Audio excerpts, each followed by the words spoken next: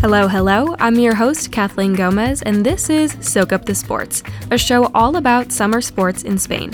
On today's episode, we're talking about what I consider one of the most interesting independent sports, cycling.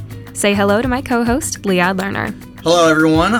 Cycling, one of the most unique sports in the world, full of complexions and intricacies that really add up to a compelling event when they're all put together. So I'm really excited for you listeners to learn about it. From international tournaments to local races right here in Catalonia, we will cover it all.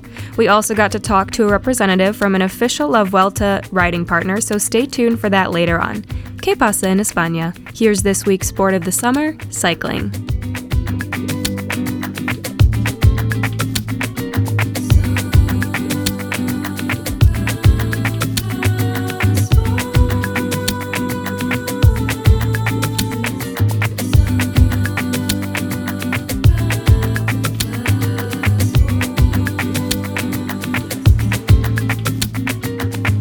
The bicycle was invented in the early 1800s. All it took was two wheels, a set of handles, a gear chain, and a seat for the rider, and a new activity was brought to life. People had a new form of transportation, a new pastime, and for some, a new sport. Competitions were quick to develop shortly after bikes were invented, with the first cross-continental ride across Europe debuting in the late 1890s, which was an era dubbed, quote, the golden age of cycling. So I'm curious, what made this period such a golden age? I mean, they didn't even have gears or lightweight tires or any of the accommodations that make cyclists so successful now. Right, but it was basically the baby boom of bike races. Dozens of major cities across the U.S. held bicycle races. Countries like Japan and France created large national races, and bikes started to become better refined, so even lesser athletic people could participate as well. Got it. So when did racing become big here in Spain? So the earliest races here in Barcelona began around the same time as the Golden Age in the 1890s, but the larger competitions came to Catalonia in 1911 with the Volta a Catalunya, which is the fourth oldest still existing stage race in the world. It's typically held in late March, and it starts somewhere in La Costa Brava, moves through the Pyrenees Mountains, and then finishes with a pass through Montjuic in Barcelona.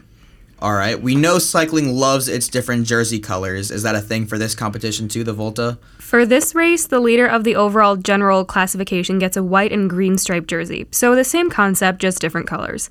But of course, that is nowhere near the biggest race Spain has to offer. La Vuelta a España began in 1935 in Madrid with only 50 cyclists. 50, that's pretty small for the third biggest cycling race in the world. Very true, but La Vuelta was inspired by the biggest races in the world, the Tour de France and Giro Italia.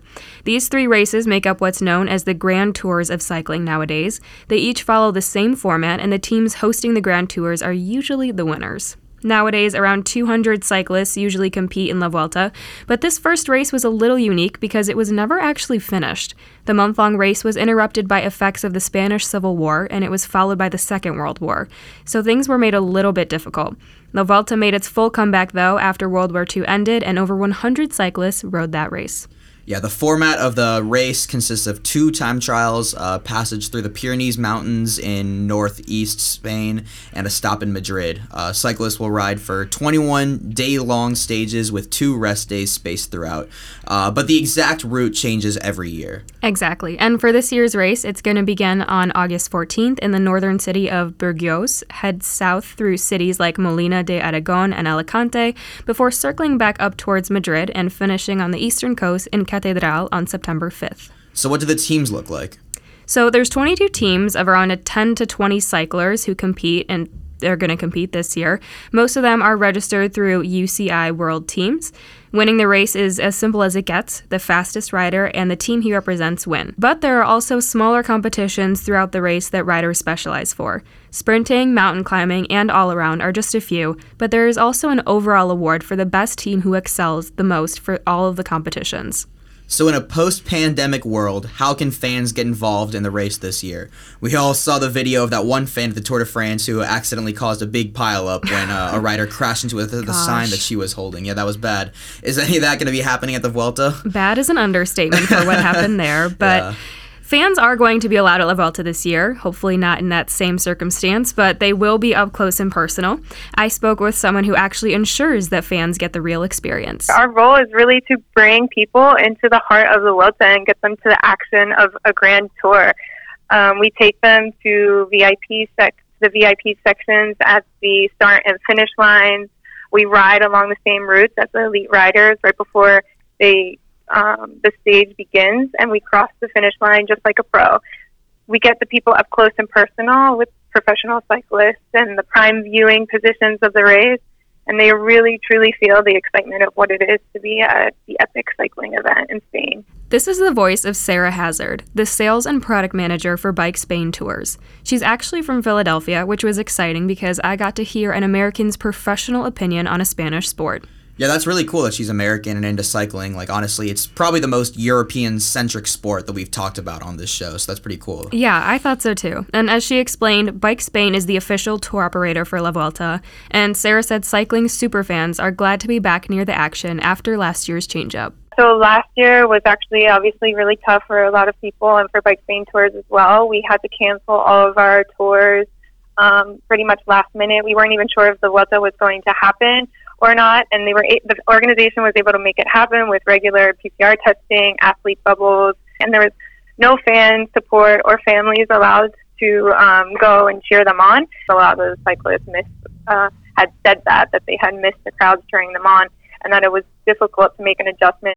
Yeah, athletes in every sport were affected when they didn't have the same noise or energy of the fans that they're used to, so it makes sense that it would impact a race as big as the Vuelta. Exactly, and from what Sarah was telling me, cycling has been getting more and more credit ever since the height of the pandemic last year. Not just kind of grabbing your bike and going out to get to that professional level. And I think the cycling industry as a whole is going to continue to grow in popularity. Like I mentioned, during the lockdown and the pandemic, it grew in popularity in Spain, not only in Spain, but around the world. It was even difficult for suppliers to keep up with the demand because cycling became a preferred sport for people at that time. So it seems like cycling is going to expand all around the world, but how has it developed here in Spain specifically? It was already pretty popular. Yeah, it was very popular. Sarah even told me that besides soccer, it's actually the biggest sport to bring Spaniards together. Cycling unifies the country. So the Vuelta is one of the most exciting grand tours, and that brings people together, especially if there's a Spanish cyclist that is competing really well. If you ask any Spanish residents, they're very, very familiar with, say, Miguel Indurain or Pedro Delgado, very famous Spanish cyclists. And apart from that, Spain has also become an epicenter for training camps of the Pro Peloton. So places like Girona and Mallorca or Tenerife, they've all become hubs for professional riders to train. And do you know why that is? Well, because the temperature for the winter time, they come over here, and in places like the Canary Islands, there's a very mild temperature. And then they also have the altitude and the mountain climbs where they can train pretty hard. So Spain is the perfect place for cyclers, from beginners all the way up to pros. And as a cycling enthusiast and fan, Sarah said she wants more people to try it out for themselves. After all, it's just riding a bike, right? I'd like to encourage anyone to kind of grab a bike and go for a ride, use it as a form of commuting or of a low-impact form of exercising, and then motivate anybody who is already biking to take it a step further and use it as a means to visit new countries or cities or to learn about new cultures. I don't think I really learned how to ride a bike until middle school, but once I finally did get it down, I was a late cyclist. But once I did actually get it down, I remember going on a few longer trips at like camp, as a kid, and it was a lot of fun. So I really hope that bikes do become more common in the U.S., not just for sporting purposes, but also just as a healthier mode of transportation as well. Middle school, really? Yeah, I didn't have need for it, until I learned how to ride a needed bike with the training wheels when I was like 3 or 4.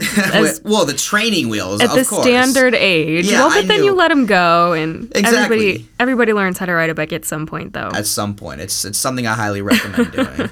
Well, special thanks to Sarah for making time for an interview. La Vuelta is right around the corner. Like we said, it starts this August, so I'm sure the whole nation is buzzing with excitement.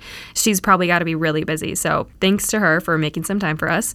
But that is all we have for this week. As always, our source material is listed in the episode description. Be sure to follow us on Instagram, Twitter, and TikTok at Sound Branding Boutique. Thank you so much for listening, and we'll see you back next time on Soak Up the Sports.